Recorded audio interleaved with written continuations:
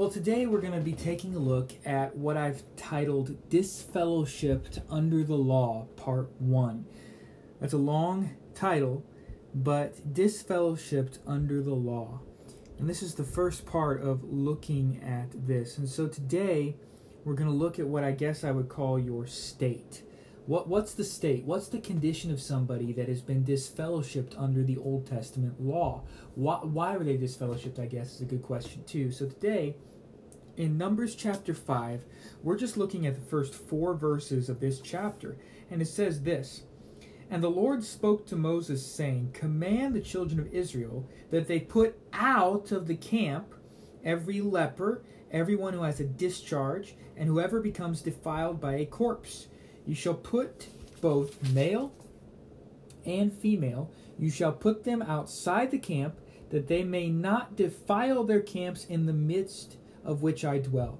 And the children of Israel did so, and put them outside the camp, as the Lord spoke to Moses. So the children of Israel did." So there is this clear uncleanliness type issue in which someone would become disfellowshipped. They were outside of the fellowship. That's what it means by being disfellowshipped. They were not able to enjoy the privileges of community. And so we see a few things here. These are those who has skin disease.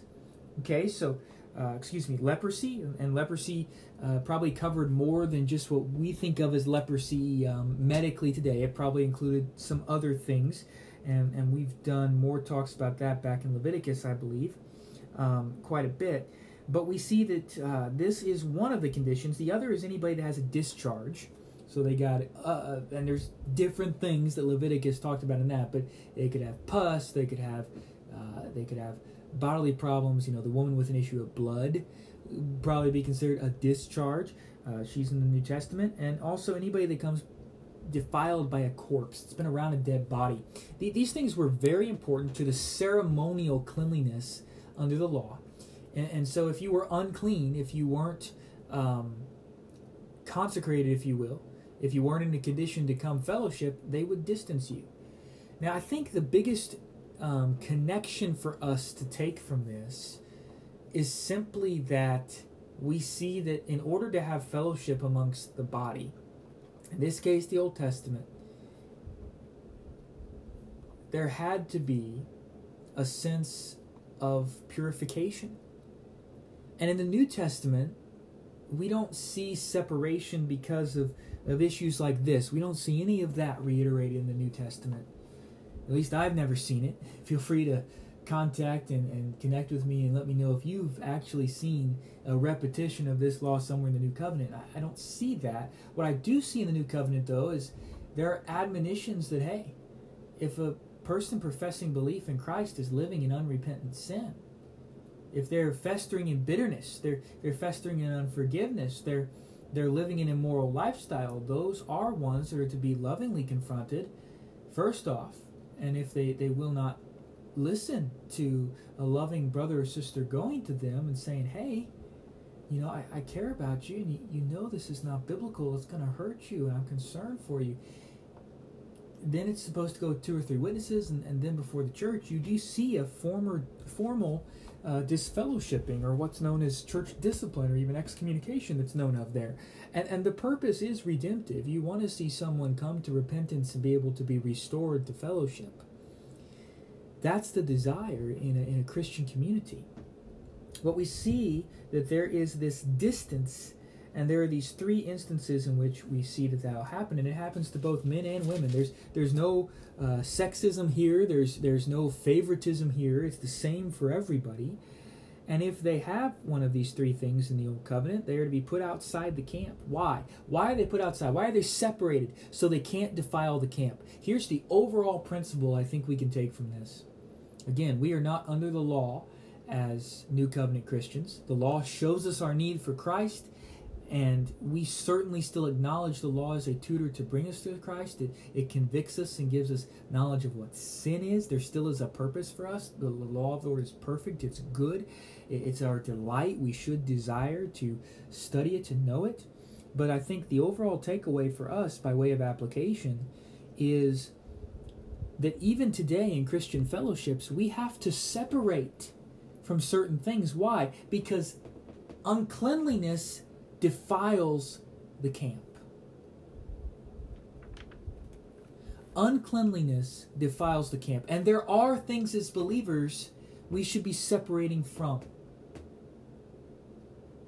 There are things as believers that we must draw a line in the sand and we must say, we're not crossing this. The truth is that someone who is living a life of defilement will defile others around them. Now again, back in Leviticus, we talked about specifically with leprosy, and the text even talked about why do people have separate? Well, because this was a very contagious disease. Brothers and sisters, not every leper was a leper because of sin. Not every person that had discharge, not all of it was because of sin. I don't want you to take that away from it. But the way in which the Jewish people were to respond was a picture about how seriously we should take sinful matters and uncleanliness. That we should understand that coming before a holy God and being amongst His people is something to take very, very seriously. And compromise and lack of full devotion to Him is a problem. Now again, not every leper had leprosy because of sin. It was not a consequence for that. But it was a contagious disease. Brothers and sisters, the principle for us, I think, to take away, the application, again, the clear interpretation observing the context is this is what the Israelites were supposed to do in their literal camp in the wilderness. They had to put these people out. Why? Well, it was contagious. They were unclean. It could spread to other people. Are some of the reasons, but also there was ceremonial uncleanliness that we see other places in the law, and you weren't supposed to be fellowshipping with those who were ceremonially unclean. Being near a dead body was something that would taint you for a period of time. You had to go purify yourself. And again, a lot of that involved washings, and really many commentators and scholars will argue that that was the Lord's way of protecting them with the cleanliness laws and the dietary laws, protecting them from a lot of disease and germs and dysfunction. There's a lot of writing about that. That certainly seems to be one of the purposes, but the main reason they did it was not to keep themselves healthier, not to just prevent the spread of diseases. They did it because God had instructed them to. And that's the overall point I want to leave us with today. If the Lord has instructed us to put certain things out of our Christian fellowship, to put out of our own lives, have no fellowship with these things. There should not even be a hint of sexual immorality. It should not even be named amongst the people of God. That's what God's Word says. God's Word tells us to flee temptation. God's Word tells us to be on guard against greed and covetousness in various forms. It has many varied forms. Brothers and sisters, do we take that type of seriousness and dedication in our own lives? Again, this is application. This is not the interpretation of the passage, but we're diving into application today. In my life, in your life, are there things that we are tolerating that we should be sticking outside the camp and saying, no, this has no place in a vessel that has been washed and sanctified by Jesus Christ? That the Bible says in the New Testament, you and I as believers are now the temple of God. Jesus tabernacles with us. He doesn't go to some building. A building does not represent Him anymore. I realize that there is a sense of representing Christ in a church building, and I get that, but God's presence is not in some ark behind a veil anymore. The Holy Spirit literally dwells within every single believer. It's a supernatural, spiritual thing, but it's true. It's a reality. You are the temple of God if you are a believer. And that means we should not be allowing to come into the camp and come in drawing near to the presence of God things that should not be there, things that God says are unclean. So that's the takeaway for us today. And we'll dive back in tomorrow on looking at disfellowshipped under the law. We're going to look at guilt. We're going to look at something to do with guilt. Father, I thank you for your word today, and I know we've dove in, Father, into probably a little more application than we normally do. But Father, I pray that you will open our eyes. open our eyes by your Spirit. If there are things that we are allowing in the camp of our lives that we should not, and perhaps, Lord, even on a bigger scale, perhaps there's some things we're letting into our churches that we should not.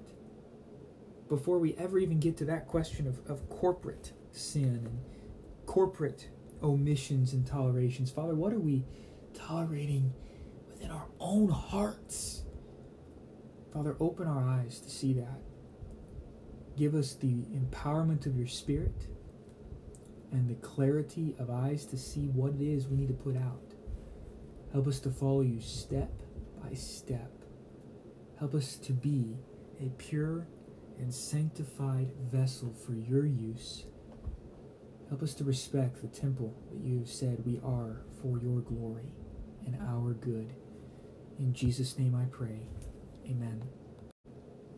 Well, we have wrapped up another edition of the podcast. And the podcast is something that I completely plan to continue to do, using the free tools of the internet to get it out, to get God's word out and study, providing these different resources. Something that's been going on for a long time. I know sometimes, though, people ask how can they support the work or help with that, and there is no pressure. But if you would like to, you can check us out on Patreon. I got a profile over there, patreon.com/Gen1 to Rev 22. Also, there are some books available, some Bible studies and devotionals, and you can find those on my website, ryanmmarks.com. You can also get there by typing in Gen1 to Rev22.com. And by going there, you can also find lots of free resources, links to our other podcast, YouTube channels, as well as books and blogs. So God bless you all, and look forward to studying again next time.